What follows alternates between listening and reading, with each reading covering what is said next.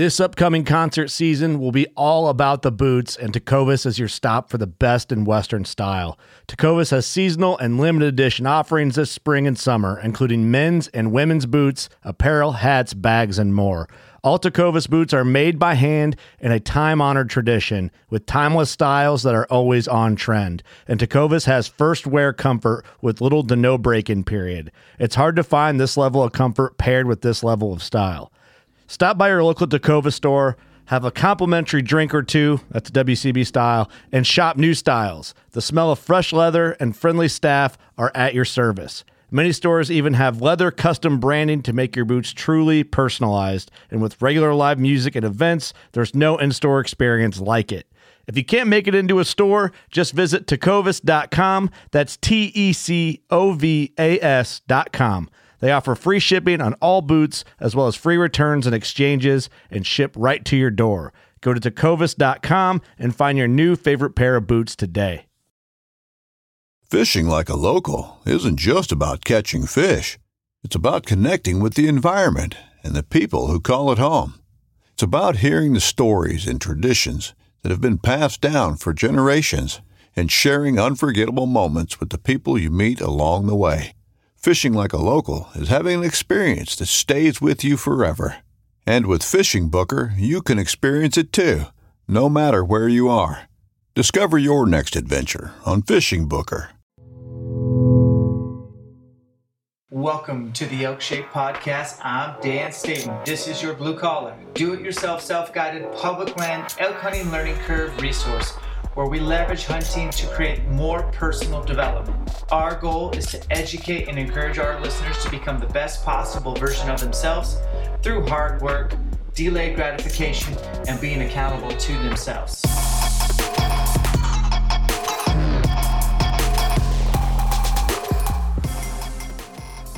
Hey, welcome to the Elk Shape Podcast with me, Dan the Fitness Man. Hope you're doing well. So let's get into it. Today we're going to sit down and record while driving late night from our little bear excursion during the week. Man, I love hunting weekdays compared to weekends, by the way. My buddy Jake decided to film me. Spoiler alert, we don't get a bear, but followed me around with the camera for 2 days doing some public land bear hunting. And so been meaning to get this guy on the podcast because he is blue collar. He works in the welding industry. He's killed 2 elk in Montana solo, basically his first 2 real years of elk hunting. Had zero mentorship along his journey, pretty much self-taught, did his own research. He's one of the most determined guys I've ever met, and he's got a great attitude. He's a family man. He just has a lot of values that we value at Elk Shape, so we're going to sit down with him and kind of uncover some of his research and strategy and how he just crushed the learning curve, quite honestly. So you're going to get to know Jake Webb. He's a good friend of mine. I built his bow for him on our YouTube channel, so you can see that. It's called Another Bow Build, and it's his VXR 31.5. We also just posted our rattle can bow build with my VXR 28. Loving that bow, and if you want to check that out. And then we're dropping a spring bear pack dump, just a day pack, but just I dump my pack and go through all the gear because there's a lot of gearheads out there that are super interested and want to geek out. So we do that. This podcast, we're going to pay bills right now, is brought to you by Vortex Optics out of Wisconsin, home of a bunch of hardworking blue collar brethren, sistren that make great optics with the VIP warranty. I was using 10x42 UHDs and a 65mm spotter and that the new Razor 4000 laser rangefinder. Appreciate you guys making awesome optics for us blue collar guys. Thank you, Kenetrek Boots. I'm using the mountain guides. Had my phone turned on the entire time. I had downloaded Basemap, and I'm going to be dropping a YouTube video on their offline mobile phone app and how to use it for best practices. Just still getting to know it and been really impressed with the quality. I already said I rock that XO mountain gear. It's a 1800 that I'm using for the pack dump on YouTube, and that's what I've been using for spring bear, and it's been awesome. And Matthews, guys have been really good to us this year. I'm spoiled. I have the 28 and the 31.5. And honestly, guys, I don't know which one's going to get the start. Right now I'm using the 31.5 because it's already set up. And the 28, I'm still doing third axis and just fine tuning and trying to figure out which mods I want to put on that bow. I don't think I'm going to have 75-pound mods on that thing. I had it tested in a scale and it was pulling 79 pounds at about 16 peak holding weight. And it just, I don't know, maybe I'm getting old and weak, but I just didn't like that vibe. So I threw in 65 mods, still messing with that, and I'm digging it. So if I continue down that rabbit hole, I'll be doing third axis adjustments, and I'll do that shooting in, and I'll do it at a range, and I'll film it for the YouTube.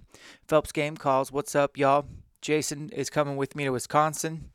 I think there's 2 spots left for that Wisconsin camp, second week in July. Details on elkshape.com. Baku e-bikes, discount code ElkShape400, save $400 off an e-bike, and one lucky Elkshape camper is going to win a brand new Baku e-bike. Are you kidding me? Thank you guys. And, I forgot to mention, Matthews is giving away a VXR to one lucky Elkshape camper. So if your schedule's freed up for Elkshape camps, we have Colorado coming up in June. I think there's like 1 spot left. Aaron Snyder's going to be there, Phil Mendoza, Dirk Durham, Jeff Bynum, myself. Looking forward to that one. Get that last ticket or 2, and we'll get that thing completely sold out. It's going to be a great camp. I'm looking forward to hanging out with everybody. Sitka Gear has been giving away core lightweight hoodies at every camp. I've been giving away 3, so thank you guys. Wilderness Athletes been providing product, energy and focus, hydrate, recover. I just got their new protein. Holy smokes, I just had a protein shake right after I worked out. Delicious. And Wilderness Athlete has an exclusive discount code, ElkShape30. Save 30% off any purchase at Wilderness Athlete as long as it's your first purchase.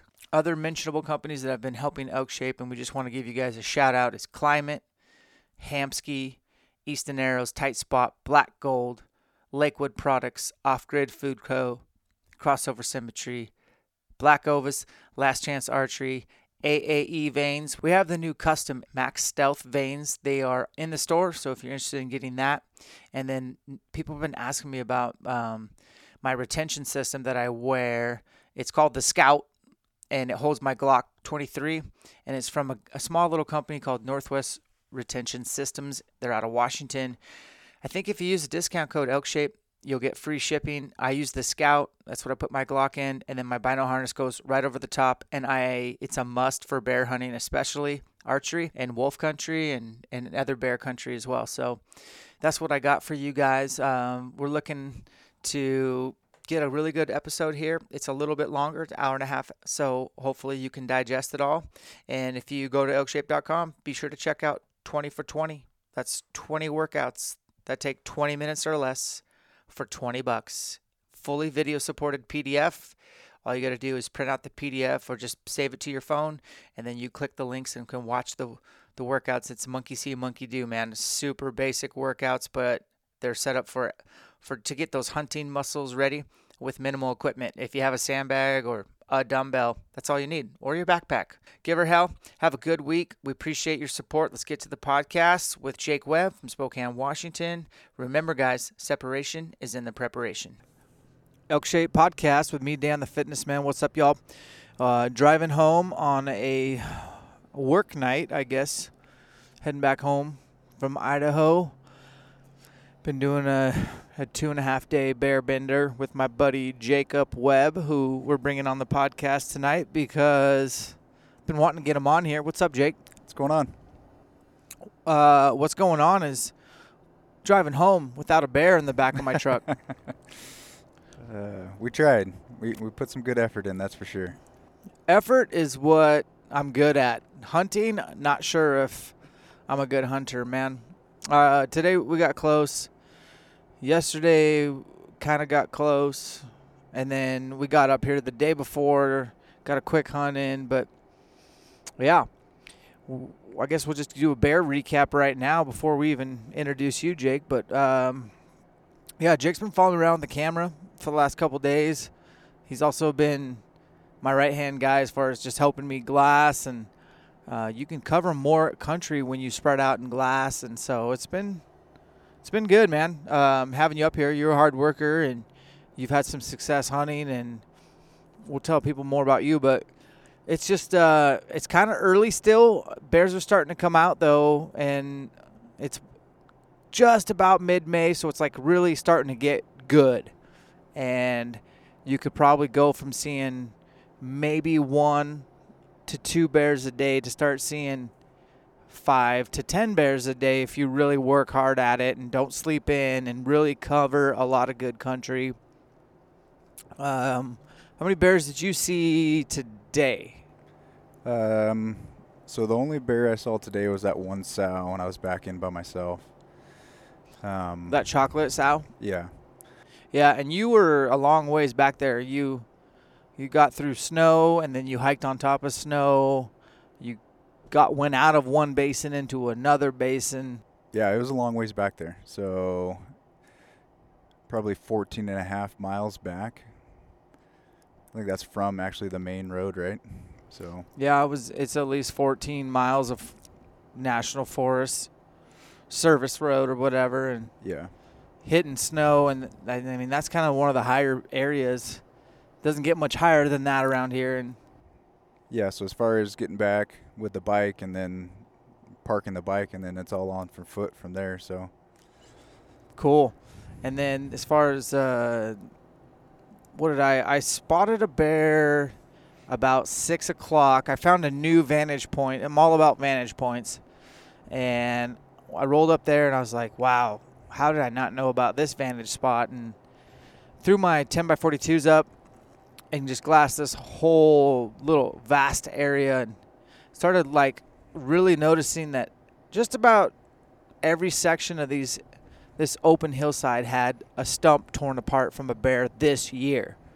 Now, I'm not talking stumps torn apart from last year or years prior. I'm like, okay, a bear is working this area. I mean, bears eat grass, but they tear stumps apart, looking for ants, looking for like grub worms, bugs, whatever. They'll flip rocks, and they're in the stump busting game right now. And this bear was out kind of doing the grass thing, and then he was tearing into a stump, and I had him at about 400 yards across the canyon from me. And I kind of picked out my stock, did the 3 things. There was 3 things that have to happen in order to kill a bear with your bow. Is number 1, you have to find a bear. We'll come back to that one in a second. Number 2, you got to get across the canyon. So that usually involves either finding a down log or taking your boots off and hiking your pants up and crossing.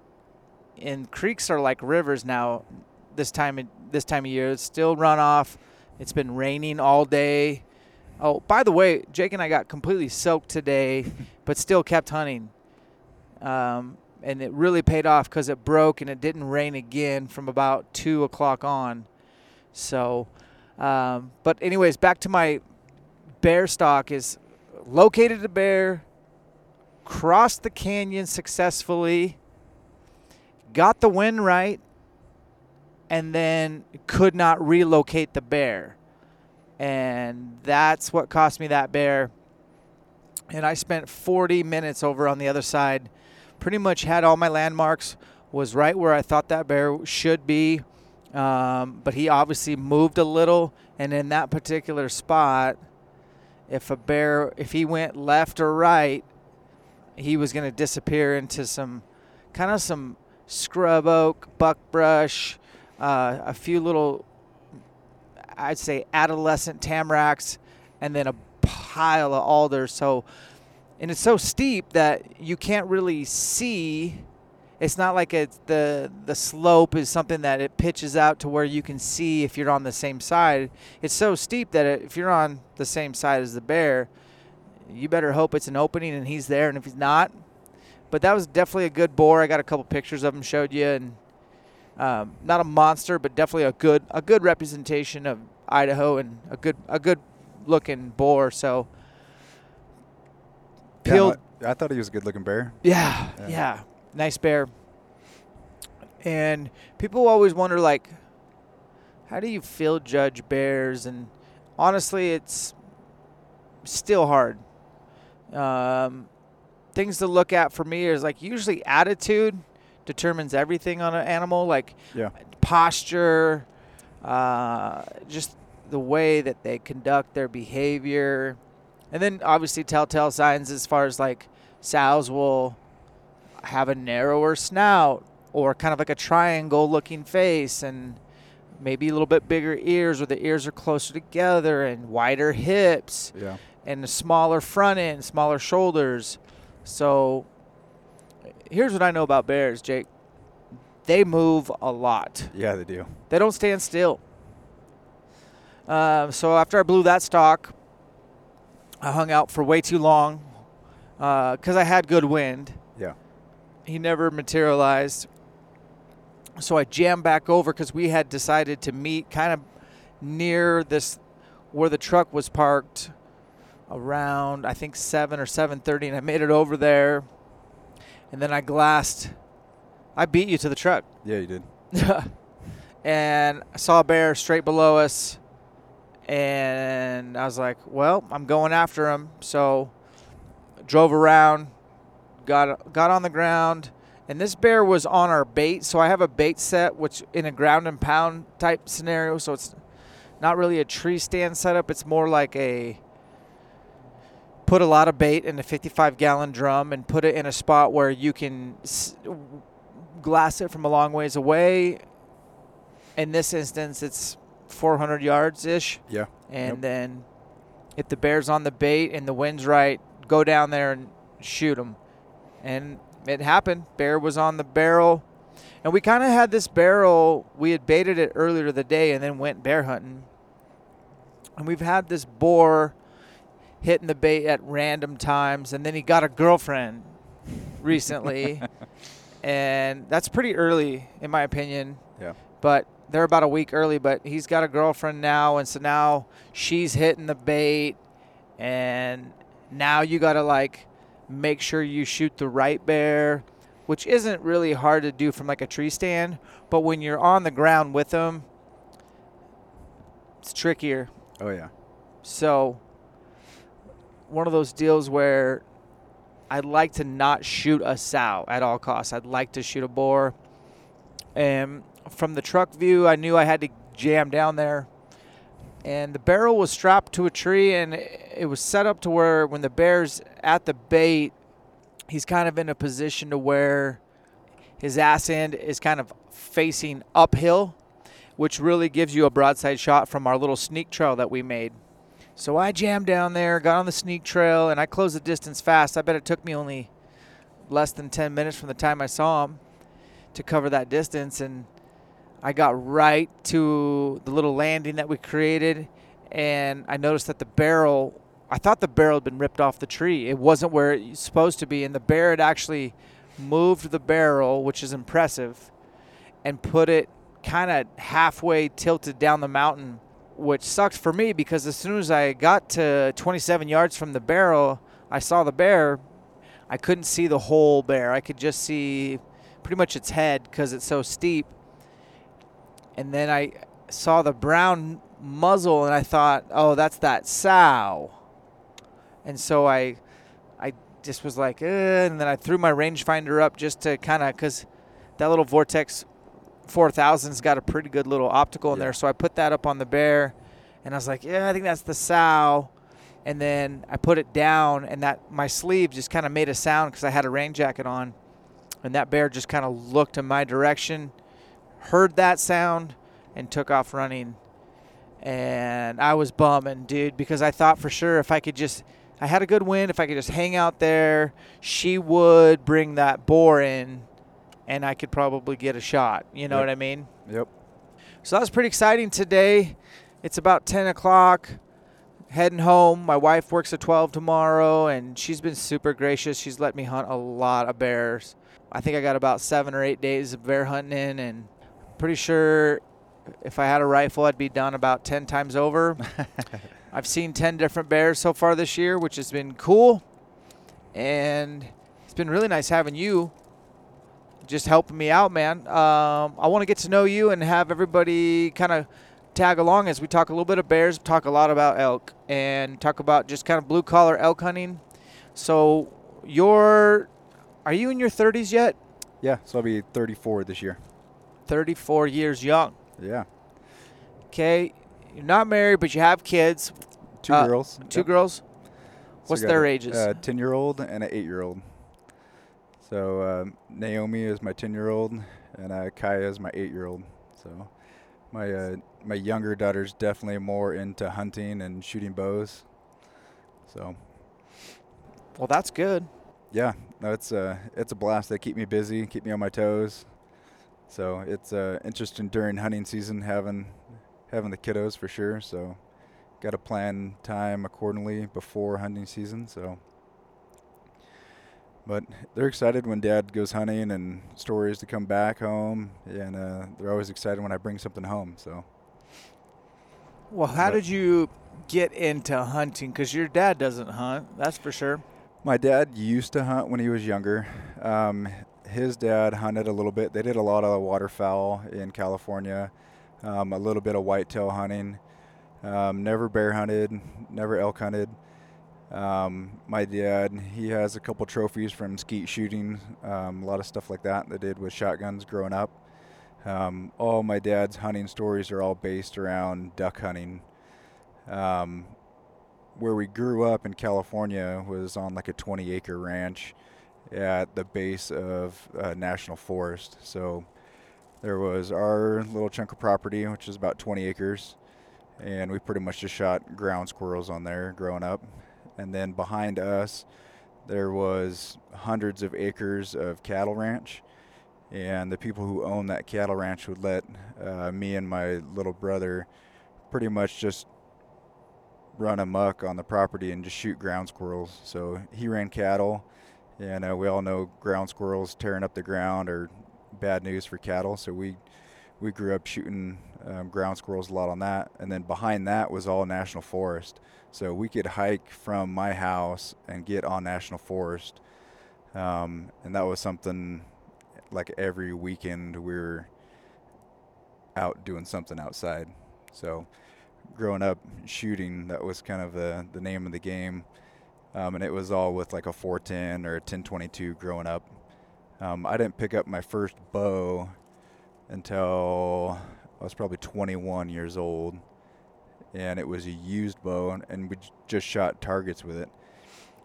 I didn't actually kill anything with a bow until I moved to Spokane, bought a Bowtech, started shooting that, and I hunted Washington for elk for 2 years. Super frustrated with that. You know how difficult that is, trying to find elk and dealing with all the people. I kind of got frustrated with that and talked to a buddy, and we kind of came up with a plan on hunting Montana. And I got a tag 2 years ago.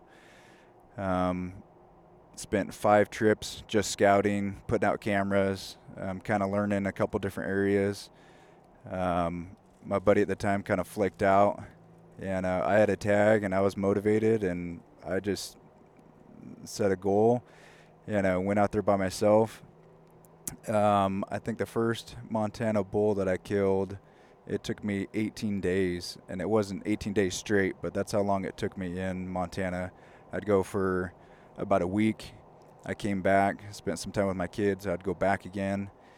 So 2 years ago, I killed my bull the 17th. This last year, I killed my bull on the 19th, and my birthday is the 18th. So I got one before, one after. But I've pretty much watched every YouTube video that you can think of to teach yourself how to elk hunt. Did the elk shape camp, which was awesome, learning from everybody there. Getting to know a good group of guys, kind of expanding from that. I think the first year in Montana kind of was a big eye-opening to how difficult elk hunting can be. And not that I was in the worst shape then, but that's when I kind of made the goal to myself to get in better shape. That following year is when I did elk shape camp. I think it was the 2.0, was the second one that you did in Spokane. And from then on, I've been changing my diet. I've been eating a lot healthier, I've been exercising a lot more.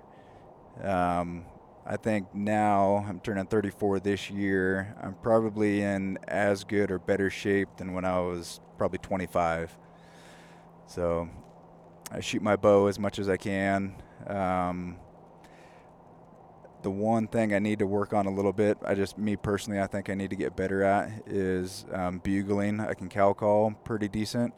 All the bugles that I've used for the last 2 years have worked, but most of the time it's just a locator bugle. Once I get them located, I kind of work my way in and I cow call from then on out, and it's worked the last 2 years. So I've gotten meat in the freezer, so I'm not complaining there. But I just like to work more and get better. So that's kind of the plan from here on out. All right. I like everything you said there because there's a lot to unpack. I guess you hunted solo in Montana for 18 days and killed your first elk with a bow. Yep. Impressive. And then you went back and did it again. Yep. Following year, I went back into pretty much the same location from where I killed my first bull to where I killed my second bull is probably as the crow flies 5 miles. But obviously different drainages, and you're not walking from one to the other. I'll hike back, get in the truck, drive to a new location, hike in. But that drainage, that area, I'm learning pretty good.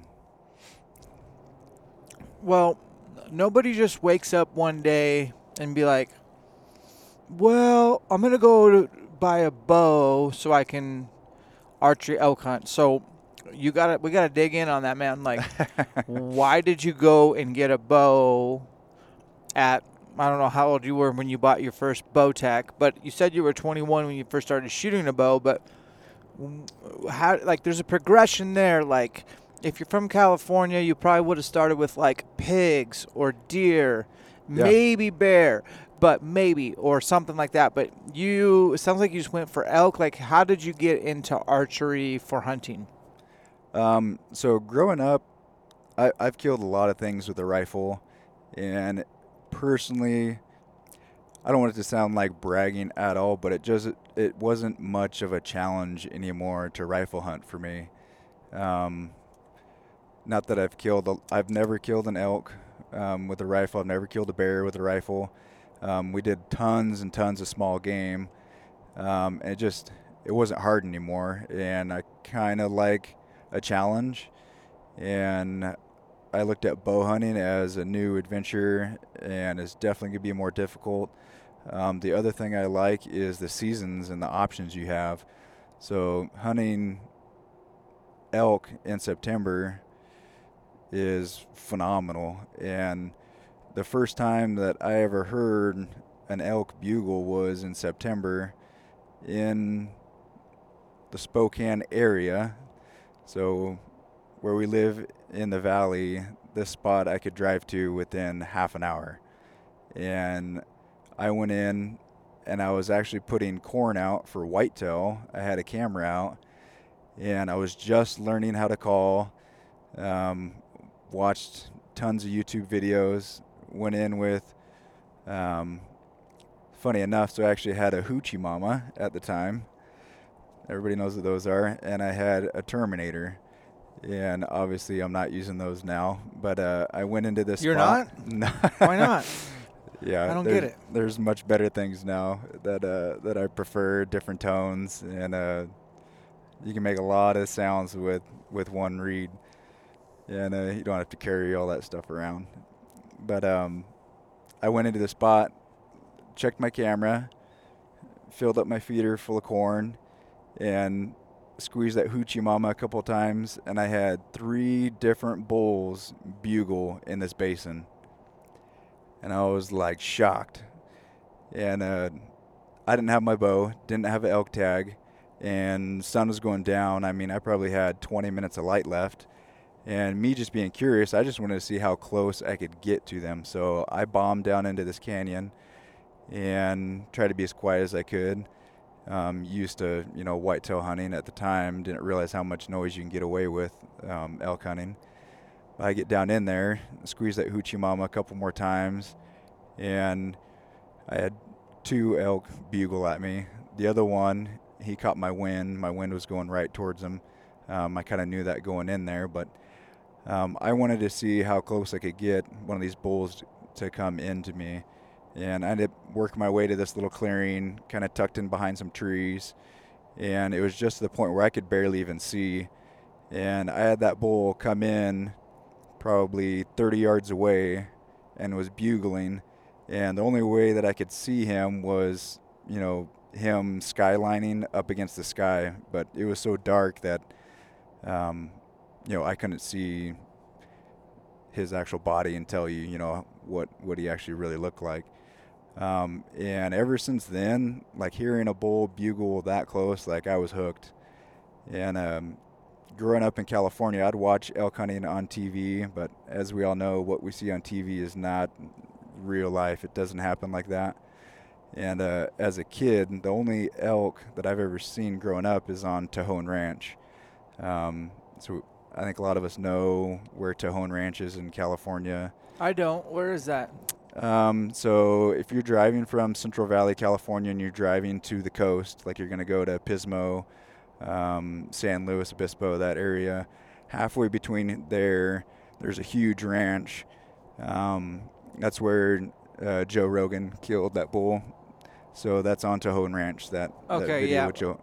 So you drive by the highway, and you can see that ranch from the highway. So as you're going in, depending on the time of the year, you have opportunities to see elk on that ranch.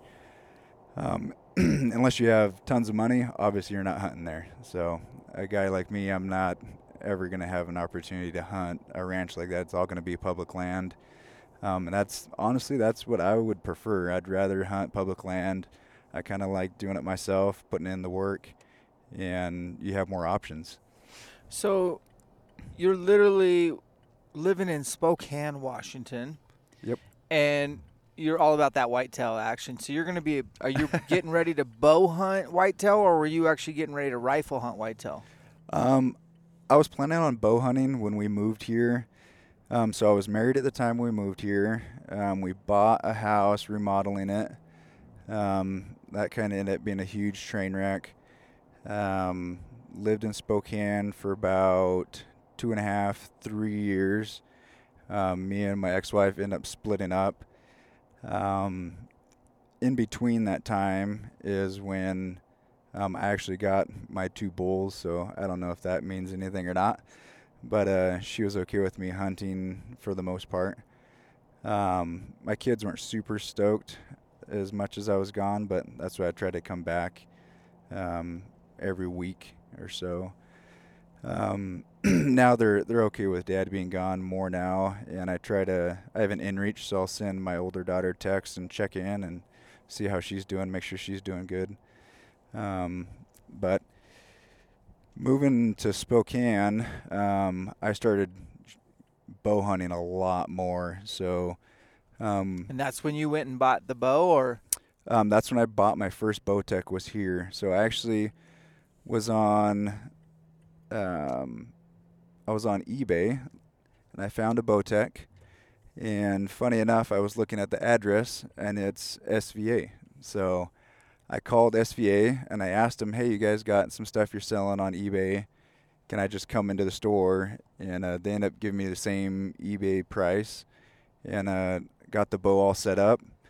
And when I went in, this is the release that I would recommend. These are the arrows I would recommend. And we pretty much got the bow set up that first day. I could shoot up to 60 yards at home, and I would shoot 3 to 4 times a week at home. And I did that for probably 3 months before I hunted Montana. So you got this bow after you heard those bulls bugling? Yep. So you were probably feeding whitetail, getting ready for a rifle. Yep. And you hear elk bugle, you looked into it, you're like, I need to get a bow, I need to bow hunt. So you skipped over rifle hunting elk? Yeah. So I skipped over rifle hunting in Spokane, completely. So as soon as I got that bow, my thoughts were turkeys, which can kind of be a little bit of fun. My older daughter liked turkey hunting at the time. Now my younger daughter is completely stoked to go turkey hunting. Whitetail and elk. Those are my three that I wanted to hunt. Now, turkeys are pretty much on the back burner. The only reason that I go turkey hunting is because my younger daughter really likes doing it. She has a blast. Getting her up at 4:30 in the morning can kind of be a little bit of a struggle, but when she's out there, she actually has her own little call. She has a little box call, and she's getting pretty good with a reed. And as soon as she gets a tom to gobble back, she just like lights up. Like that's the only reason that I go turkey hunting. Yeah. As far as whitetail goes, it is a struggle for me to sit in a tree stand. I don't hunt early season. I always hunt late season. So it's a struggle for me to sit in a tree stand, freezing my butt off, middle of November. And I don't know. Elk hunting to me like gets my blood flowing. It's hard work. I feel like the pay out there, the amount of meat that you get, the quality of the meat, like it's much more beneficial for me to elk hunt than whitetail. Not saying whitetail can't be fun. It's not the same.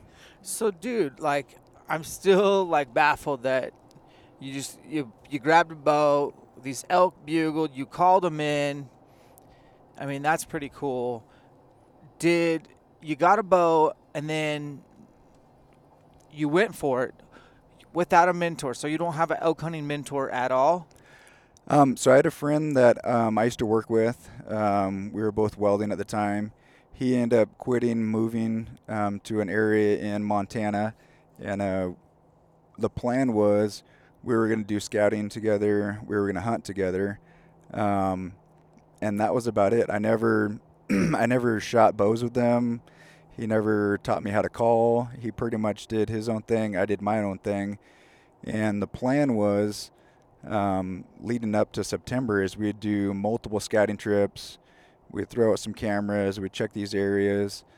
And he kind of ended up flaking out, and he had some issues with his kids and his wife. And it just wasn't going to work out for him. So I would leave on a Friday night after work. I'd get off at 4:30. I'd have my truck packed, ready to go. And I'd have cameras packed, ice chest full of food, and I would leave Spokane, drive, get to where I was planning on scouting, sleep in the truck for the night, and then I would get up Saturday morning, hike in, put cameras out, check cameras, kind of explore those areas, get used to, the terrain a little bit. I did that 5 times before. 5 scouting trips to Montana. 5 scouting trips. Montana's a big state, and it's not that close to Spokane. I mean, even just Missoula is just over probably 3 one way. And so that's impressive, man. So 5 different scouting trips, and your buddy didn't show up at any of those, I take it. He showed up one time, and he kind of was doing his thing, flaking out a little bit, and I just kind of decided from then. I sent him text letting him know, hey, I'm planning on coming. Is this going to work out? And it never did from then on out. And instead of kind of getting buttered about it and not going, I just said, all right, I'm just going to go by myself. Impressive. And you defy the odds without a mentor and really with no elk hunting knowledge, like firsthand experience, other than a hoochie mama bugle in Spokane, Washington, which when we're done recording, I want to know where this was because I never heard an elk bugle. Actually, I've heard elk bugle outside of Cheney in October, but that's all private land and pay-to-play type stuff, which is not – I don't think it's either one of our programs. So that's impressive. Let's dig in on your research leading up to your first year in Montana. Okay, so you had this guy tell you about some areas. He was going through some things. He wasn't going to be able to hunt with you. Yeah, so He made it through one scouting trip. So you're relying on boots on the ground, trail cameras, Yep. and getting to know the lay of the land, getting to know the road systems, Yep. figuring out the best places to camp, the best trailheads, what are some areas that are probably overlooked. But let's back it up even more. Like, what are you doing on the internet? That's what I want to know, because that's where people start. That's guaranteed where you started. Yep. Who were you following? What YouTubes or what? Who was providing information that you were like, oh, that's what I needed to know? Yeah, so even back then, so I followed you on Instagram. I watched tons of YouTube videos, so I'd watch a lot of your stuff on YouTube. Dirk Durham's got some awesome stuff on calling.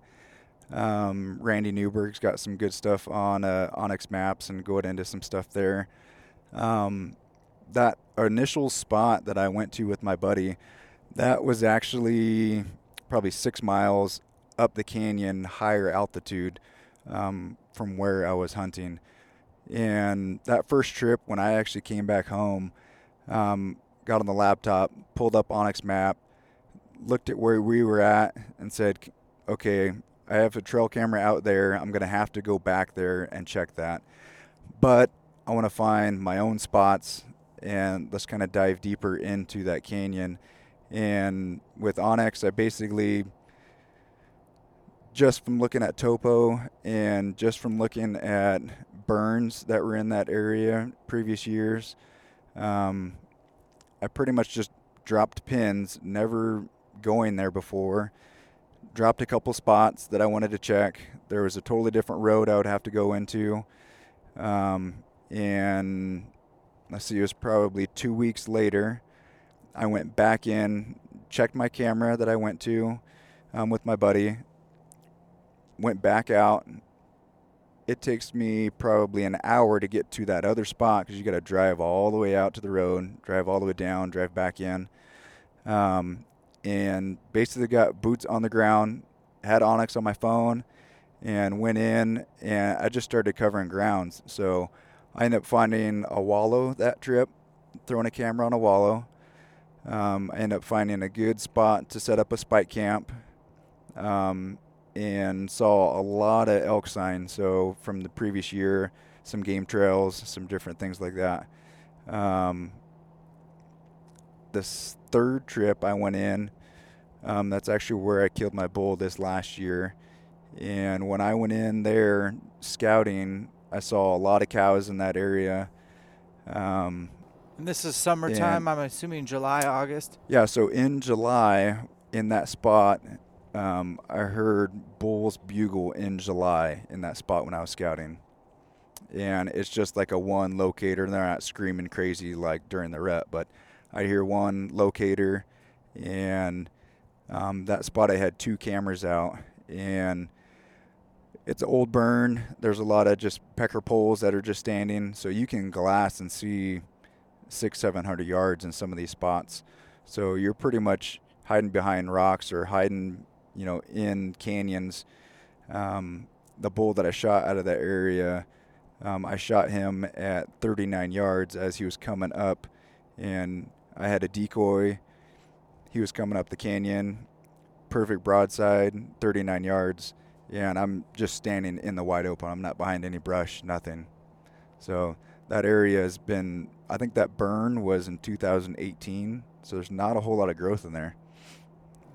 Wow, that's pretty recent. A lot of stuff was on fire in 2018 in Montana. Yeah. A lot of stuff was, and that's cool to hear that you used a decoy. I would have never thought a rookie hunter would bring a decoy, especially in the timber country or whatever you were, pecker pole country in Montana.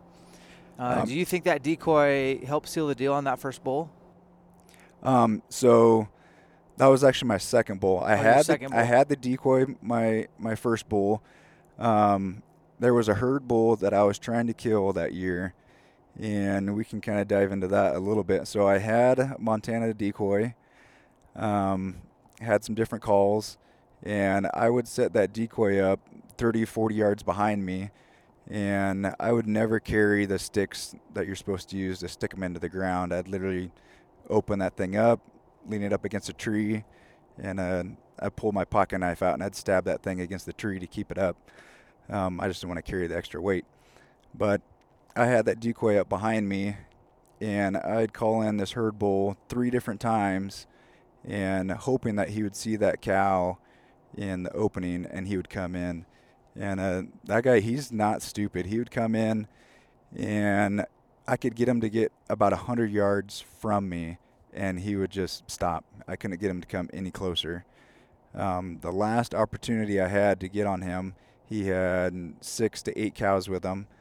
I had got up that morning at 4:30, and I knew the general area where he was bedding, but you can't just beeline a straight line to him because the wind goes right in his face.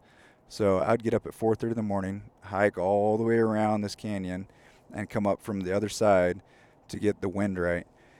And he had his cows with him. I cow call, get him to bugle back. I'm working my way in there, and I'm within 100 yards. And I can hear somebody else bugling. Definitely could tell it's a person from the side you can't go up because your wind will blow right at him. And I'm just sitting there like, no, there's no way this is happening. Like, I don't run into people at this spot. And I cow call, keep working my way in. And that guy pushes his way, gets close to that bull, calls, and that bull ends up winding him, blowing him out. I watched the bull just run and run and run, and I never saw that bull again the rest of that season. And I'm super bummed. That was the bull I was after. He was a nice big 6x6 bull, and I'm kind of walking out of there with my tail between my legs, and come out, post up at camp, roll my stuff up, and I actually ran into that guy as he was coming out, and he realized by then that his wind was going right up, and he kind of apologized. He didn't realize that I was back in there. And instead of me getting bummed and coming home, I packed my stuff up and I went to that second spot that I had scouted out, threw my tent back up, threw my awning up, got all my stuff all ready to go, and 3 days after that, I killed my first bull. And that bull that I killed, he's not a huge herd bull. He's a 5x5, but for my first bull and archery hunting, basically teaching myself what I could learn off of YouTube, I went in, and it wasn't the typical early in the morning or right before dark that a lot of us hear about. It was like noon.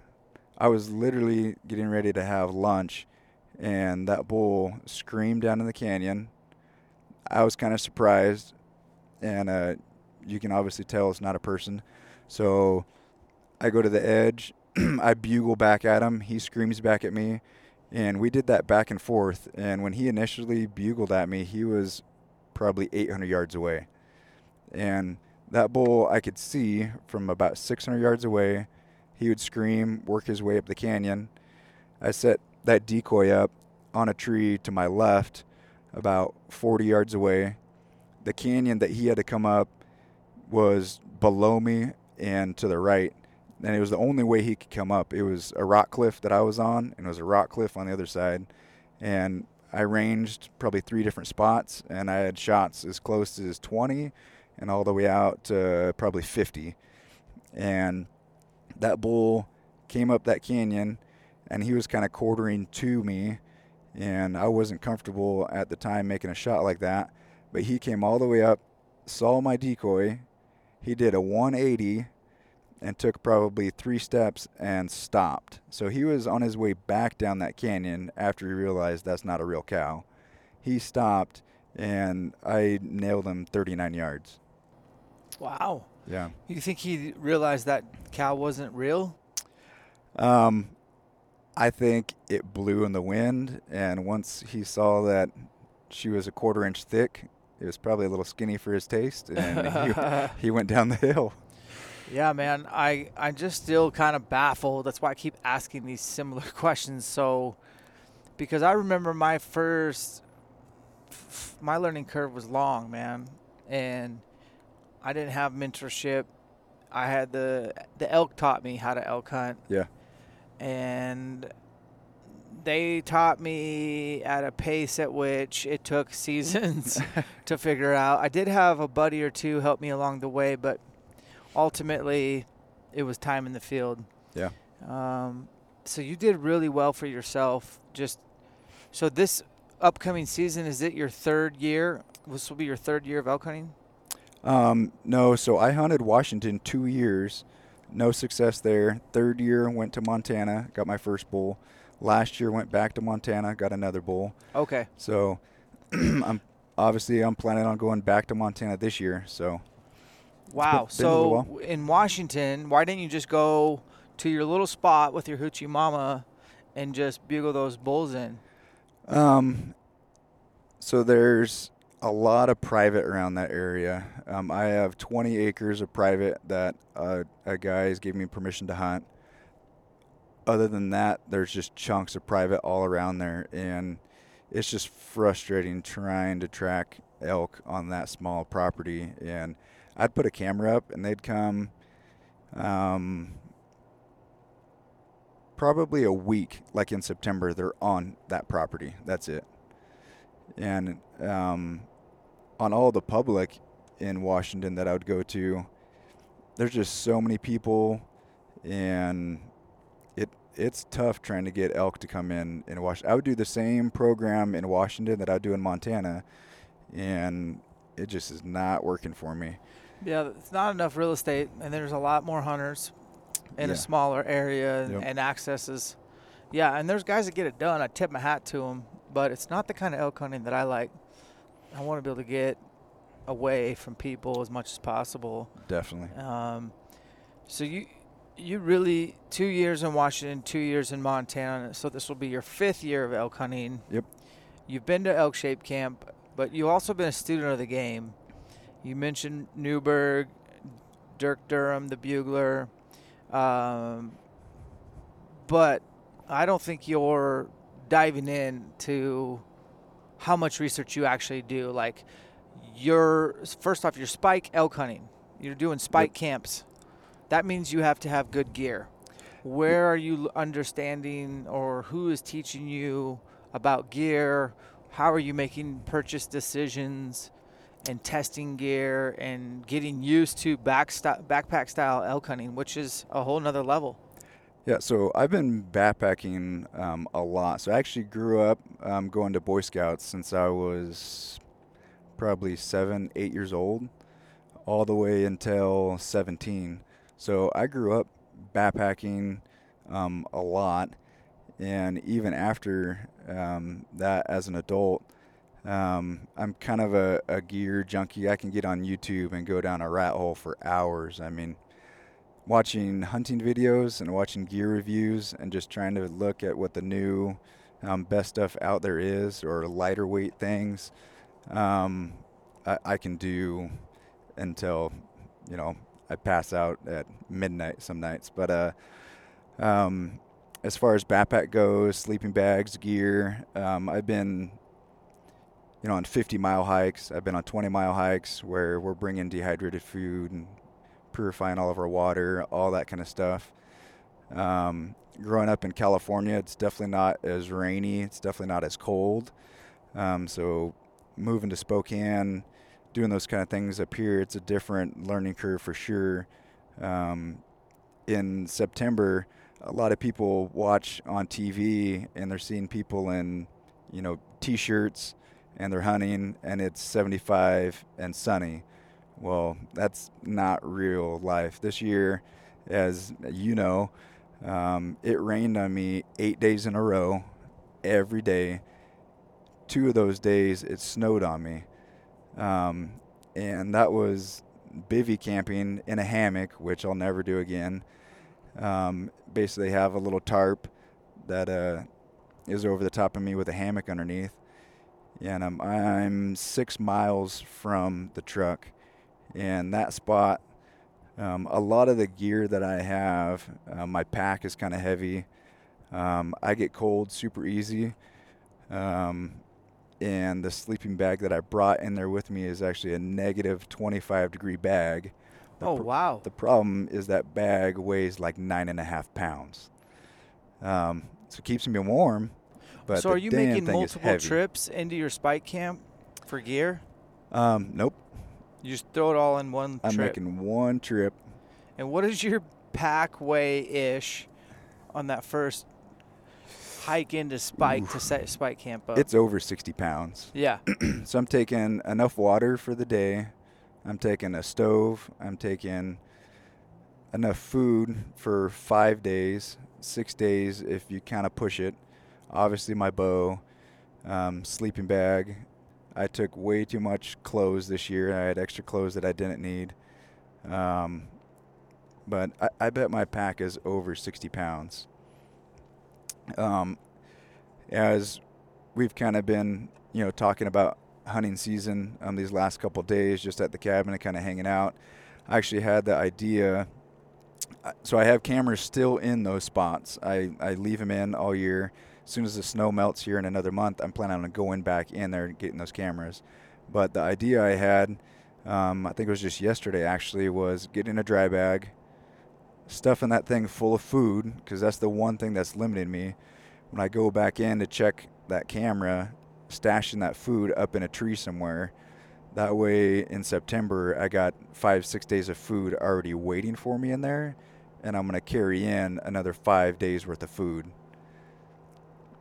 So that's kind of an idea that I had. Just that's the only thing that limits me. There's water where I'm camping. The elk are within a mile of me where I'm camping. Typically, that's where they've been. The one thing that limits me is food. And this last year, for dinner one night, I ended up having a bowl of oatmeal and a Snickers bar because that's all I had left. So in the last few years, you've obviously invested in some equipment. Tell us, I think you kind of hinted to the hammock not being really the best investment. I want to know why that didn't work out, and then I want to know maybe some pieces of equipment that you finally got and you're like, yes, this is something that everyone should get. Yeah, so let's talk about the hammock first. When I initially bought the hammock, my idea was I got the hammock and the shelter and some straps all together. It's kind of like a package deal. And I got it to save on weight. And I think the hammock, the straps, and the shelter is less than 3 pounds.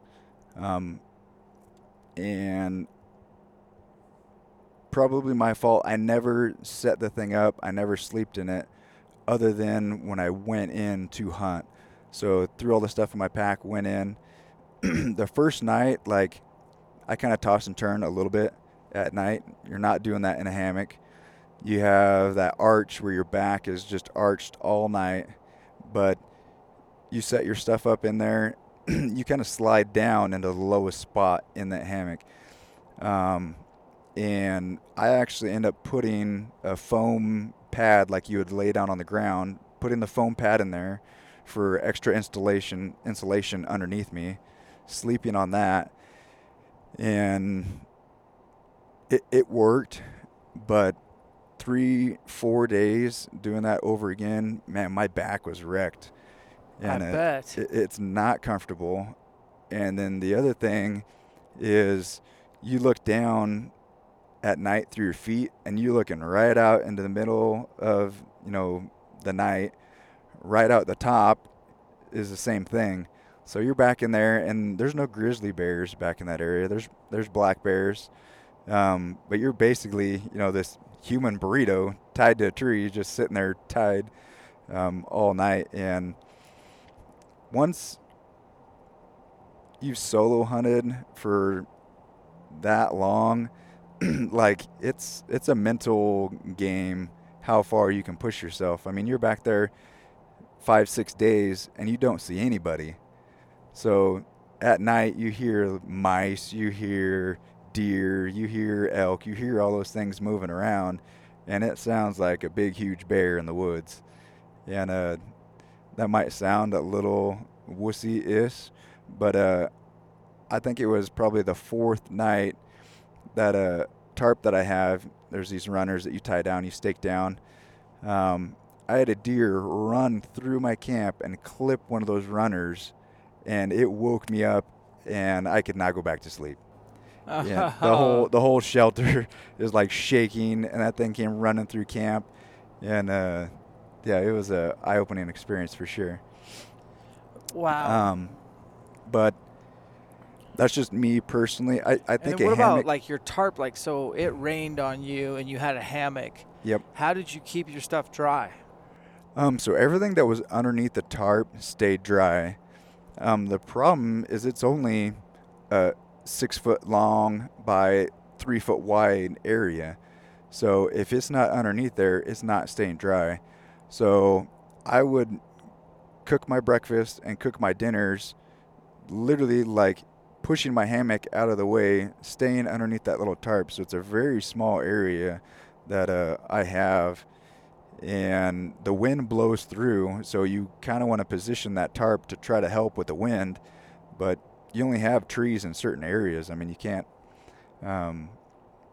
put a tree where you would like to best block the wind, so you're kind of making the best of the situation. But trying to dry stuff out and trying to organize stuff and trying to set your gear up, you don't have a lot of space. So this year, I definitely want to do like a one-man tent, maybe a one-man with a little vestibule to keep stuff dry.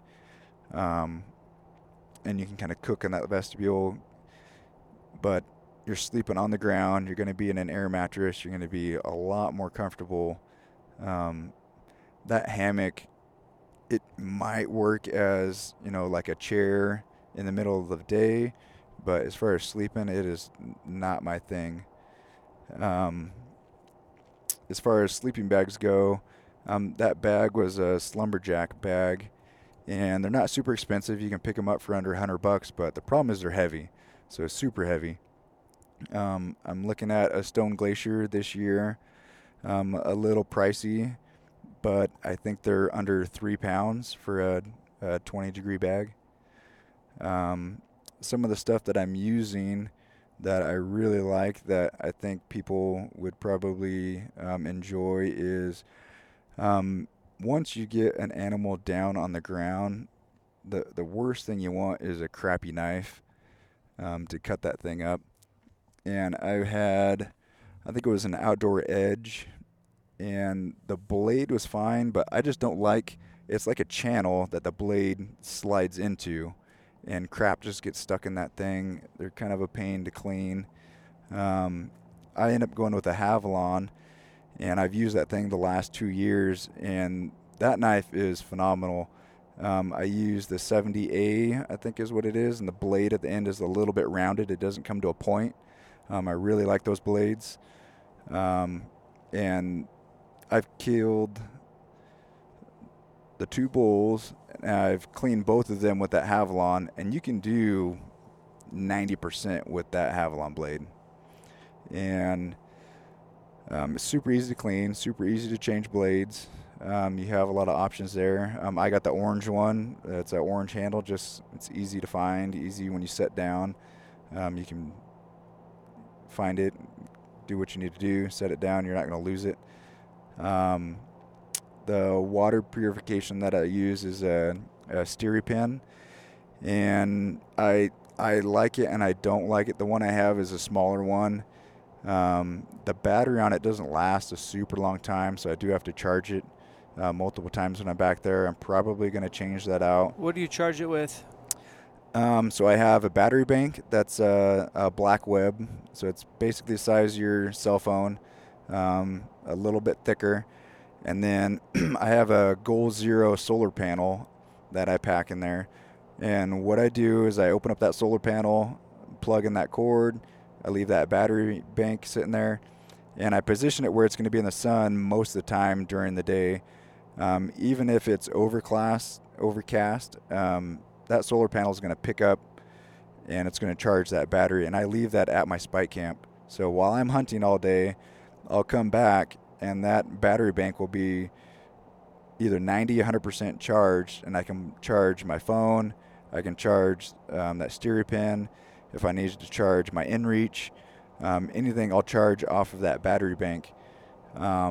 It's probably a little heavy carrying a solar panel and a battery bank. But when you're doing it by yourself, you need everything that you need, so you're going to take it with you. And it's worked great. I haven't had any issues with the battery. I haven't had any issues with the solar panel. It keeps everything I need charged. I will say one of the things that I always take with me, I've had it this whole time we've been bear hunting, is that Garmin inReach. And the one I have is the Mini. And you can check the weather with it. You have the SOS if you need. And you can always send a text out. A couple of the areas that I've been in Montana, just because the trees are so tight and the canyons are so tight, there's a minimal amount of satellites you need for that thing to work. So it'd be pouring down raining. I haven't talked to anybody in 2 days. So to let my dad, my brother, are the two guys I check in with, so to let them know that I'm still alive, I try to send them a message at least every other day, every 2 days. I never let it go past 3 days. And they both know the area that I'm in. They kind of know the basin that I'm in. But I try to get a hold of one of them and just let them know, hey, I'm good. I haven't seen any elk, whatever. So it keeps that thing charged. And hunting solo by yourself, in the back of your mind, that's one of those things. You break your leg, you get hurt, you get mauled by a bear, whatever the case, you can pull that thing out, hit the SOS button, and in the back of your mind, it's somebody's going to be on their way to come help you. So I think a lot of people that are married, their spouse is going to appreciate that. A lot of people that are hunting solo, in the back of your mind, you got a backup plan, you got help. Because you can't pick up a phone and call somebody if you get hurt. You got to have a way to communicate. And sat phones are super expensive. They're super expensive for a membership. And those little inReaches, it's super light, super small. It's pretty awesome. And I've used it the last 2 years. When I get a bull down, I probably could have packed out my bull by myself this year, but it was in such bad spot, I needed help. And I used that inReach, text my brother and said, hey, whoever's willing to come help, this is my location, this is where I'm at, I got a bull down. And within 5 minutes, I had a message back saying, okay, we're on our way. And nice. I had that bull cut up, hanging, got back to my spike camp, stayed the night there, hiked back 1.5 miles, got a load of meat. This is obviously the next day. Got a load of meat, and I hiked 7 miles all the way to my truck. And on my way out to my truck, both of my older brothers were coming in to help me pack out that bull. So we kind of did a little switcheroo, ran a bunch of meat back and forth, and it took us 1.5 days to get that bull out. Good Lord. Yeah. I don't know what have you. Wow. That would have been a bad deal by yourself, man. Yeah, one of the things that I'm starting to carry with me solo hunting for elk is I have these pulleys that I got from REI. They're made out of aluminum, and I have a section of rope. It's about 30, 40 feet of rope. I think it's 8 mil rope, and I got 2 pulleys, and it was so steep where that bull went down, and he was wedged underneath a log. I couldn't roll him uphill. No. And if I was to move the log and roll him downhill, he was going to fall off like a 40-foot ledge. So I'm pretty screwed. So I got front quarter, back straps off. Now I got all the rest of the meat underneath. Well, you got to flip them over.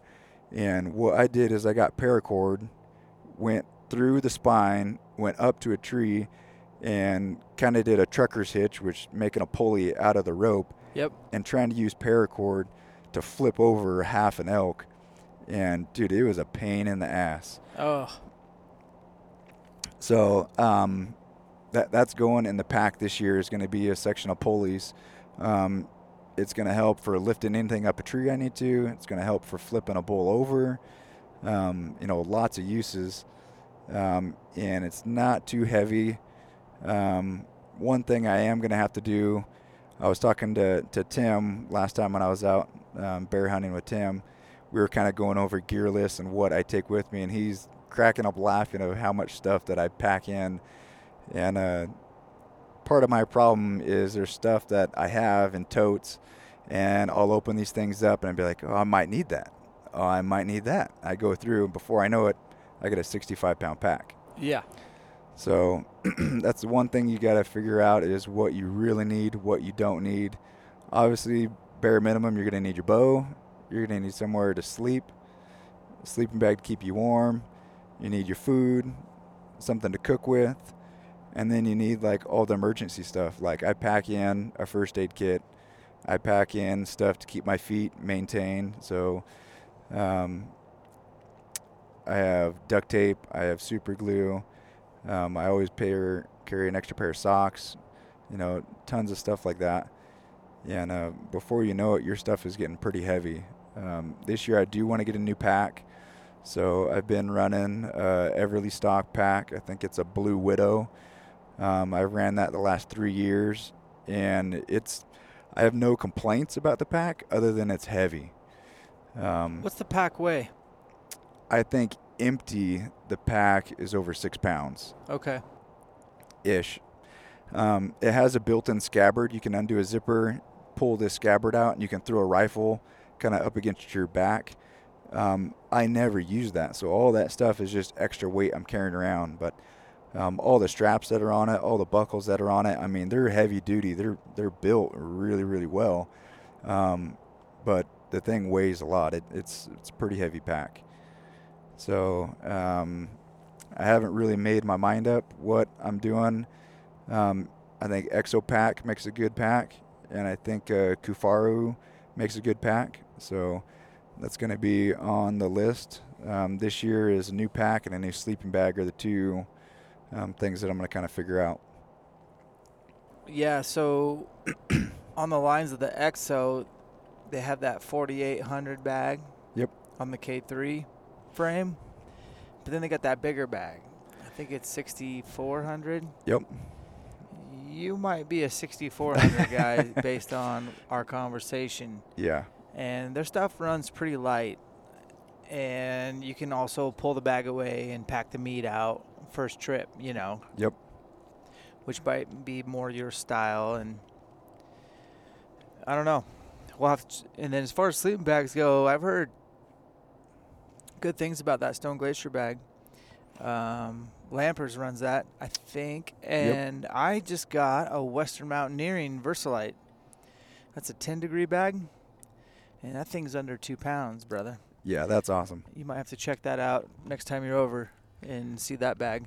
So have you ever ran a sleeping bag liner that'll add like an extra 10 degrees to your bag? No, not really. I have worn a bivy sack over my sleeping bag. Okay. Inside a tent, just for that extra layer while wearing my puffy pants. I run cold, dude. Yeah. And I think I was hunting with a guy who was a cameraman. He was filming my hunt, and he was like sleeping in his underwear. You know what I mean? He was a bigger guy, and he just slept warm. And I was so jealous because I had to like literally put everything I had on and a bivy over my bag. But I've obviously seen bag liners, but I've never bought one. I've never thought that they would work. I've tried one before. So most mummy bags, like, you get into those things and they're super cold right out of the gate. you kind of got to warm them up. I had one that was like a fleece sleeping bag liner. You'd put that in, and it was supposed to add like 10 degrees. But the one thing that I liked, it wasn't super heavy, but you strip down, you get in your boxers, or you get in just some base layer, you slide into that thing, and it's warm right out of the gate because it's fleece, and it's adding an extra 10 degrees, supposedly is what they say. I could tell it would help a little bit, but it's one of those things. You get a 20-degree bag, you got that sleeping bag liner, that's going to help you out just a little bit more. It might save, because that jump from just a little bit of research that I've done, if you look at a 20-degree bag, you look at a 0-degree bag, the amount of down or synthetic, whatever they're using, there's a huge jump in price, going from those two bags. Yeah, and then you have to look at the fill, how much they put in. Yep. And then total weight. So, yeah, I don't know, man. I think sleeping bags are one thing I don't think a guy would skimp on. Buy once, cry once. Same with the pack. Yep. You get the right pack. You don't have to shuffle and go through. And, are you going to sell this Eberly stock? No, so I'll actually keep it. So I have a Mystery Ranch bag that I think is a great day hiking. It's not going to carry more than 40 pounds. I'm not a huge fan of suspension on it. I'm not going to get rid of this Everly stock pack. So what I'll end up using that for is, as one of my nephews gets older, I'm trying to get him into hunting. It'd be a great pack for him to learn. There you go. My brothers or whoever is willing to come help me pack a bull out, it's still a good bag for packing stuff out. If you're just carrying meat and some small stuff, it would be fine. But for me, carrying all of the crap that I carry and packing meat and packing a bow, I got to shave weight where I can. So looking to a little bit lighter option. The other thing, I got 2 kids. So a lot of the stuff that I have, I've handed down pocket knives to my older daughter. I've handed down stuff. I've had this stuff for years. Assuming that pack holds up, I'll end up giving that to one of my daughters and she can use. There you go. Your oldest is 10? 10 years old. But not really into hunting, no hunter safety, none of that stuff yet? So I've taken her out turkey hunting once. It was a fun experience. We had a tom that basically popped out onto the road that we were on. We were tucked into the brush. This tom popped out maybe 15 yards away, and she had her little 20 gauge, and she was ready to shoot him. And she was just so nervous, shaking. I mean, she couldn't find the trigger guard. She couldn't find the trigger. It was an interesting experience for the both of us. And she was really excited about it. She, even to this day, she's like, Dad, my heart was like just pounding out of my chest. Yeah. And it was fun for the both of us. But the last probably year, she's definitely doing more girly stuff, and she's not stoked about the woods as much. Last year, she got a tick on her, and I think that traumatized her. But it's just one of those things that I'm not going to push it. If she doesn't want to hunt, I'm not going to force her to go out and hunt. She loves the outdoors. She loves riding dirt bikes. She loves camping. So all those things I think are awesome. My youngest daughter loves to shoot her bow. She wants to go hunting with me every chance she can get. But a lot of the areas that I go, an 8-year-old's not going to be able to get there. So fingers crossed, my younger daughter will be the hunter. But you never know. My older daughter's 10, and she might work her way back to hunting. So we'll kind of play it by ear, see how it goes. Any more recent gear upgrades before we switch gears? So last year I kind of mentioned the whole rain thing. I think a lot of us from Washington, Idaho, Montana, we all had the same weather. I think it was a huge mental game for a lot of us, and it was a huge test of our gear. And the only piece of gear that kept me dry was Sitka rain gear. I had a pair of Frog Togs that were just garbage. Those things, I would get wet and they just shredded. I had some Under Armour stuff that would soak within, an hour of a downpour. I would get wet. I know a lot of us, are pinching pennies. We're trying to spend money on either good gear, on bows, or on tags. And the one thing that I've really learned probably the last 3 years is rain gear and gear to keep you warm, you don't want to be cheap. And just like you mentioned, the buy once, cry once thing, Sitka gear is not cheap. It's not cheap for a reason. That's the only thing that kept me dry. And I'd put that jacket on. I'd have a base layer, I'd have a puffy layer, and I'd have that rain gear on, and I would stay completely dry. I would stay warm, and it rained on me for 8 days in a row. And I mean, the stuff is not cheap for a reason. And I know there's people that kind of look at Sitka gear and they just don't want to spend the money for it. But in the long run, you get out 6 miles from your truck or deeper. Now you're soaking wet because you're a cheap ass and bought cheap gear. Now you're cold and you either have to get back to your truck, which if you're soaking wet, cold, getting rained on, and you're hiking 6 miles back in, that's not the smartest thing to do.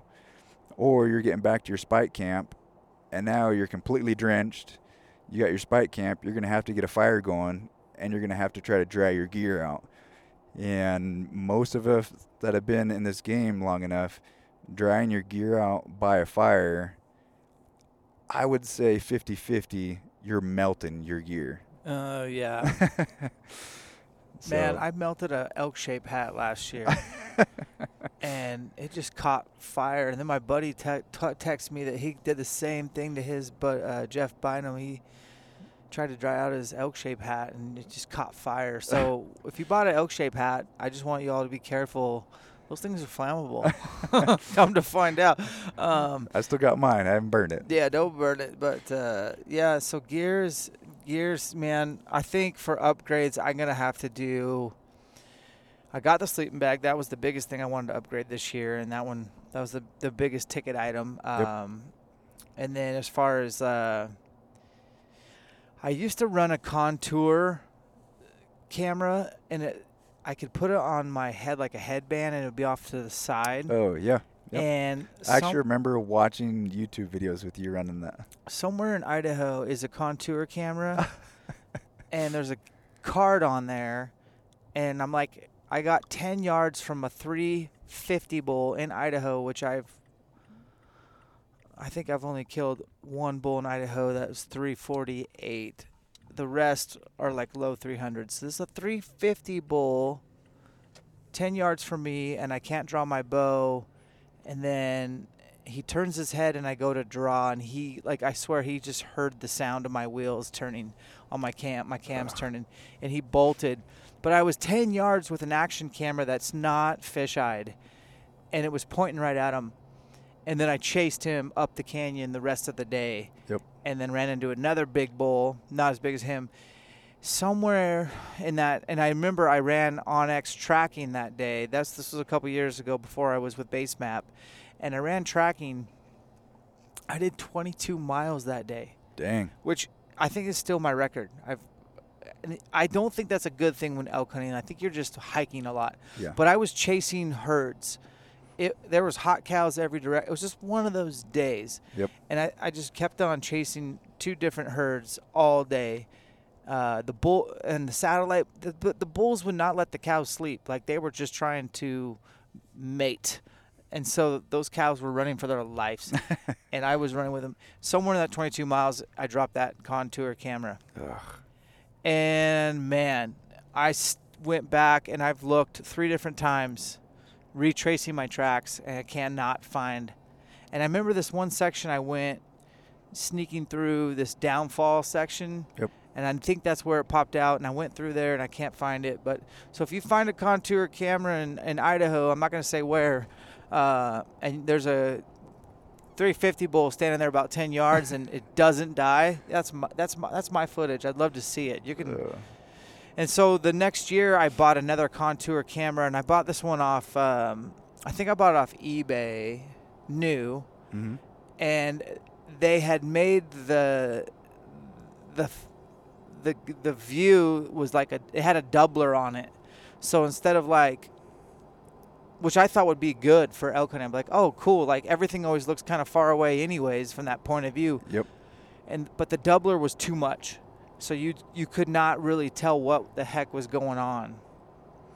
So I sold that, and I bought a GoPro Hero 7. Yep. And I've been running that over my shoulder with a monopod strapped to my EXO, and that works okay. But I'd love for somebody to come out with a good camera system, and I don't want to put like, there's this guy out of Idaho that designed this one, but it's basically for like kind of like a mini Panasonic flip camera. Yep. That's too much weight on my head. But I would love to figure out point of view that didn't fisheye, that could really, so I don't have to have a cameraman. Right. Because I don't like to hunt with people. I've struggled. So that's one thing I'm still kind of thinking about, maybe looking at Contours again and seeing if they've done any changes, because that did work pretty good, although it definitely wasn't 4K quality like my Sony. Yep. And then the Goal Zero, is that what it is? Yep. I could see that being pretty handy when hunting like spike style, because I'm always charging my Poseidon Dark Energy, which is similar to your. Yep. Yeah, they make good products too. Yeah, your battery bank. I usually have to charge that at my truck with the generator. Yeah, You so know what that's I mean? rough, because then you're always hoping at least every 2 days you're going to have to get back to your truck. Because I run my phone pretty much nonstop while hunting, whether I'm taking pictures or filming or running base map or whatever. Yep. The whole time. So that's kind of the crux. And then if I turn my GoPro on, that battery, and you can't change out batteries on a GoPro 7. Yeah, so the camera that I end up running that's similar like the GoPro, I have a DJI Osmos Action. Yeah. It's still a fisheye. It has the capability of adding different filters to the front of the lens, but the huge thing is the battery comes out. So I actually have a little battery pack that'll hold 3 batteries that you can charge all 3 at the same time, but I have 2 extra batteries in my pack and 1 in the camera. Yeah. And the GoPro used to be like that. Maybe they changed it, but this GoPro 7, Yep. there's no taking the battery out. It's like an iPhone. Yeah, that's rough. I don't like that. So, yeah, I don't know what I'm going to do there. We'll see. Maybe I just need to get a cameraman and suck it up. Yeah, you just need to get a good cameraman to follow you around. But that's pretty much it as far as my upgrades go. Like, I did get a new iPhone, and I don't have the InReach app. I just thought of that when you were talking. I'm like, oh, I need to download that. Yeah. But I still got time, and I don't have a subscription right now to my InReach. Yep. I usually don't activate that till August. You just keep yours going year-round, or? So that's one of the things. I take it with me a lot. So when I was out with Tim, I had it. Obviously, I've had it when I'm out with you. When I go out by myself, I take that thing with me, and it's on a subscription all year long. And kind of along the lines, the buy ones, cry ones thing, whether it's me and my girls, or whether it's me on a scouting trip, or me just going backpacking or going by myself, that thing comes with me. So I pay, I think it's an extra $17 for the year. If you have to get helivac'd out, you don't have this $20,000 bill you have to pay for. So I don't even look at the statement. I just know I pay for it every month, and it comes with me when I need it. Gotcha. So, dude, you did Elk Shape Camp, the second one we ever did. Yep. By the way, I can't believe, the whole premise of me doing Elk Shape Camps was to have them wrapped up by about now, so I could really focus on bear hunting, and then really just overload my family and get them just spend as much time as possible to where they're just like, okay, get the heck out of here. Go hunting. We're tired of you. But I actually got to go do Colorado Elk Shape Camp in June. Yep. As long as their governor doesn't do anything weird, that's a go. That camp's sold out. I mean, I think there's only – we could take 2 more, and the registration is open if you're in Colorado, you want to go. I think it's June 12th through the 14th or 10th through the 12th. I can't remember. It's a Friday through Sunday. And we got Dirk's going to that one. And Aaron Snyder, Kafaru, is going to be there. That would be fun to kind of hang out with him. And then Phil Mendoza, No Limits Archery. It's going to be awesome. And then we got our La Crosse, Wisconsin camp, and that one has 4 spots left. And that one's a go. Jason Phelps and I are going to that one, and Jeff Bynum and Anthony Schmidt, who owns La Crosse Archery, and that guy is a super geek on archery. He makes his own string, started as a string manufacturer, and then opened an archery shop. And he's a cool dude because I just watched him on the Dave Ramsey show. Nice. He went down to Nashville to do his debt-free scream live, him and his wife. So he's living that debt-free life. So I want to pick his brain how he did it. And so he's a cool dude. And then I'm going to see the Matthews HQ when I'm there, and That's possibly awesome. Vortex. And then we have our Vancouver, Washington, which is it's not going to be in Vancouver, Washington, folks. And I had to refund a few people, but I still have a bunch of people that were like, I don't care where it is. Just tell me when and where. And so we're trying to figure out where to put that one. But once I get that finalized, I'll probably annoy people on Instagram and Facebook and say, this camp has got spots. Sign up, sign up, sign up. Joel Turner's going to be there. And I think Joel Turner is one of the best guys to have at any elk shape camp. From what he does from a shooting perspective is like unparalleled, the mental side.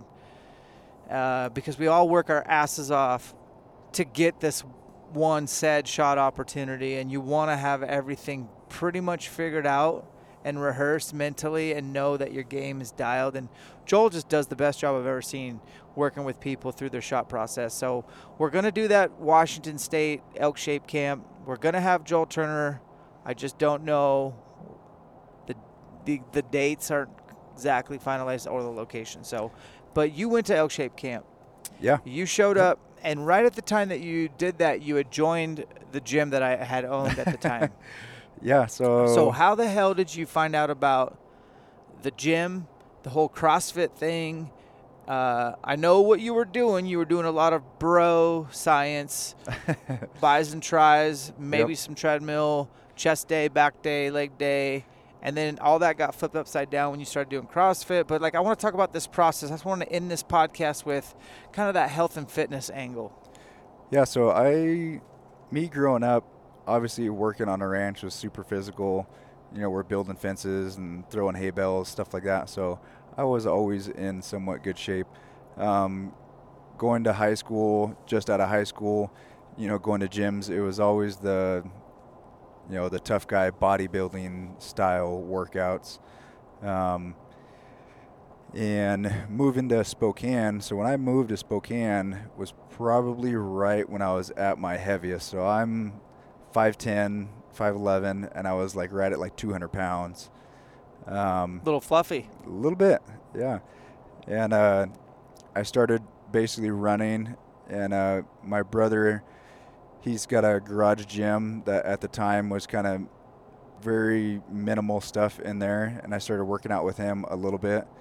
Probably 6 months into that, I ended up getting a membership at a local gym just down from the house, and just did basic treadmill, like you said. I did a lot of bench press stuff. I did a lot of leg exercises on machines, different things like that.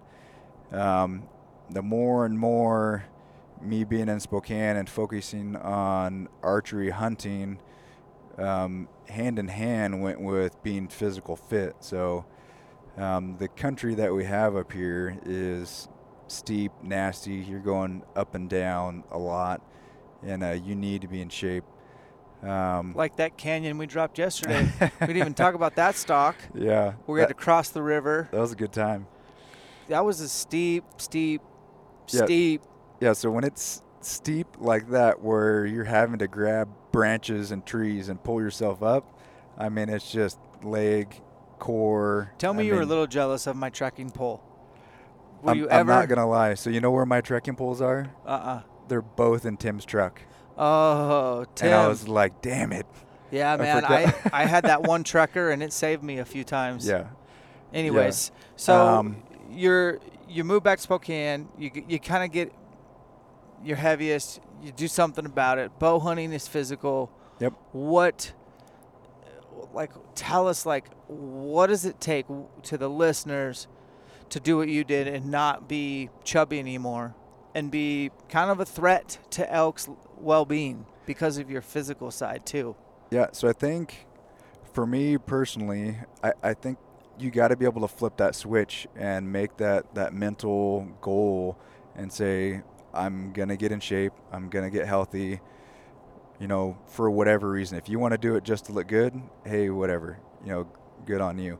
If you want to do it for hunting, if you want to do it to have good long-term life because you have kids, you want to live for a long time, whatever it is, you need to be able to flip that switch and realize, hey, I've put on some weight. I'm not in good shape right now. And make that decision mentally and push yourself and hold yourself accountable. And it's never going to be that magic, take that one pill and you're going to be in the best shape. It's getting up every day and grinding and working out. And part of it, when I signed up for Elk Shape, I knew that you had the gym at the time. So before I even went to Elk Shape camp, I came down to CrossFit Spokane Valley, kind of picked your brain a little bit, and I went through 5-6 classes down at the gym before we even did Elk Shape. And I know in the workout community, a lot of people look at CrossFit and a lot of people look at bodybuilding and all these different things. And there's tons of memes. And there's tons of people making fun of different people. Me personally, if you're at the gym working out, you're doing something good on you, whether it's the healthiest thing, whether it's the best thing, for whatever. If you're trying to be the biggest buff guy out there, doing CrossFit is not going to do it. But if you want to be the guy out in the woods that can run all day and not going to get tired and carry tons of weight, I don't think there's anything better than CrossFit. And I can tell you my flexibility is better, my mobility is better, my core is better. There's tons of different things. So we're at your house and we were doing a workout, me, you, and Tim. Those sandbag get-ups, dude, those things rock my world. I put those into my exercise we're doing at my brother's house. I got a 50-pound sandbag, and I do get-ups probably twice a week now. Nice. So something that you were weak at got put to the top of the list. Yep. Where conversely, some people will usually put the things they're good at or they excel at the top of their list. I know that functional fitness works. I know that continuity is the bottom line. Yep. But it's not just about working out, man. You've really stepped up your nutrition game, and I know we're almost to your house, so we got to hustle. But nutritionally speaking, what are some of the best decisions you've made in the last year that have made you feel better about yourself and perform better? So drinking tons of water. I drink a lot of water throughout the day. Like a gallon? So the Nalgene bottles that I carry with me, yeah, I drink probably 4 of those in a day normally. Working out, I'll drink 1 of those after a workout. I try to do a protein shake after a big workout. I usually do a frozen banana, some peanut butter, and a protein shake. I like pretty much all vegetables and fruit. The one thing I think is devil's food is mushrooms. I can't stand mushrooms, but I eat a lot of vegetables. It's not that I want to, but I force myself to eat a lot of vegetables because I know they're healthy. Obviously, the last 2 years having a freezer full of elk meat is pretty nice. So I've been eating a lot of elk meat. I've been eating a lot of chicken. I've been eating a lot of fish. But the big thing, once me personally, I've noticed you're eating healthy consistently for a long period of time. When you eat like some fast food, when you eat stuff, man, you feel like crap. Like, you know, it's not good for you. So it's fine to get back on track, you know, the next day, whatever it is, get back in your routine. But when you can see your body changing, when you can feel better, you know that you're on the right path, you just keep that snowball rolling. You know, I could eat ice cream every day. You know, you give me a tub of some Ben & Jerry's, man, I'll pound that thing in like 5 minutes. But you do that every day, I'm going to be a big old Pillsbury Doughboy. So I don't eat ice cream every day. But once a week, twice a week, you bet I'm going to have some ice cream. And it's not that you can't eat certain things. It's you just have to minimize what you're eating and force yourself to eat healthier things. But you can have healthy food that still tastes good. I mean, you don't have to eat stuff that just tastes bad. But the other thing is I kind of limit myself to 3 to 4 meals throughout the day. There was a time I was working out twice a day. So I'd work out in the morning and I'd work out at night. So I was doing CrossFit in the morning. I'd get up 4:30, go do CrossFit in the morning, go to work for 10 hours a day, come home, eat some food. Then I would go to the local gym here, get home, and I would eat again. And I was eating 5 times a day. And I was noticing putting on a little bit of weight, but I'm also eating way too much food, and I wasn't sleeping as great because I think I'm eating so late. I'm eating like 9:30, 10 o'clock at night, then I'm going to bed. So what I did is brought it back to 3-4 times a day meals, and I'm only working out once a day, but I'm pushing myself harder during that workout.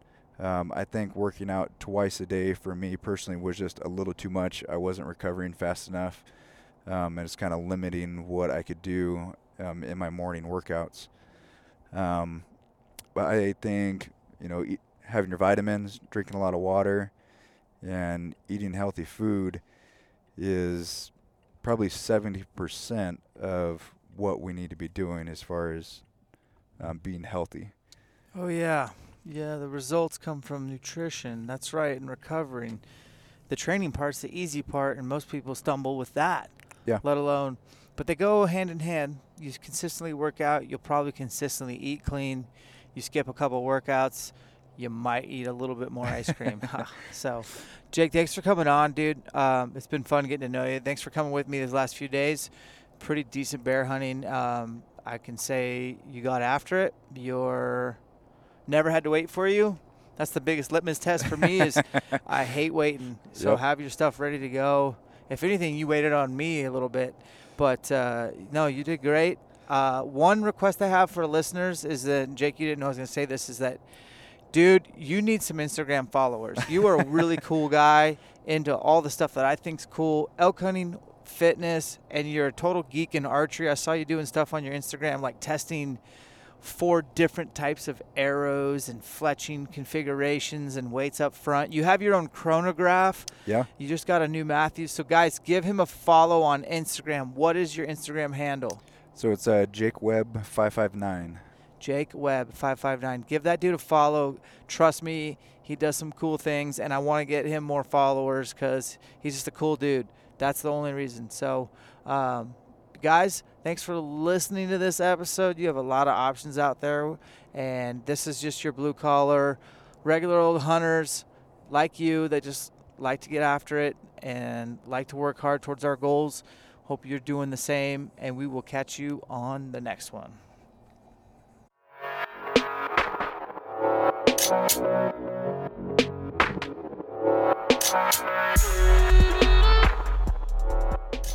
Okay.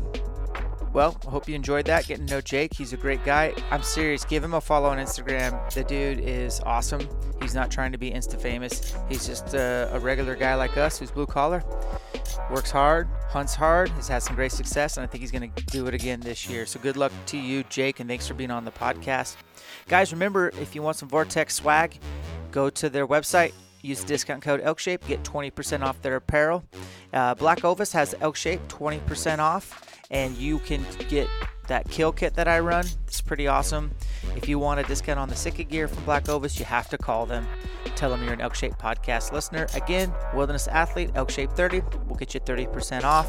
If you go over to Climate and you're looking to upgrade your sleep systems, use the discount code ElkShape 20 and get yourself 20% off. Baku e-bikes is ElkShape 400. And Lakewood Products, that's with the double bow case. That's what I rock when I go out of state. I carry both bows in one case. Use the discount code ElkShape2020 and save 10% off. Have the best week ever. Keep hustling in the name of better elk hunting, in the name of discipline, delayed gratification, and separations in the preparation. So go ahead and make it happen for yourself. Do the things that you don't want to do. Put them at the top of the list. Put your weaknesses up at the top of the list. Spend time with your family. Engage. Deposit lots of love in their bank accounts so you can withdraw come September. Peace.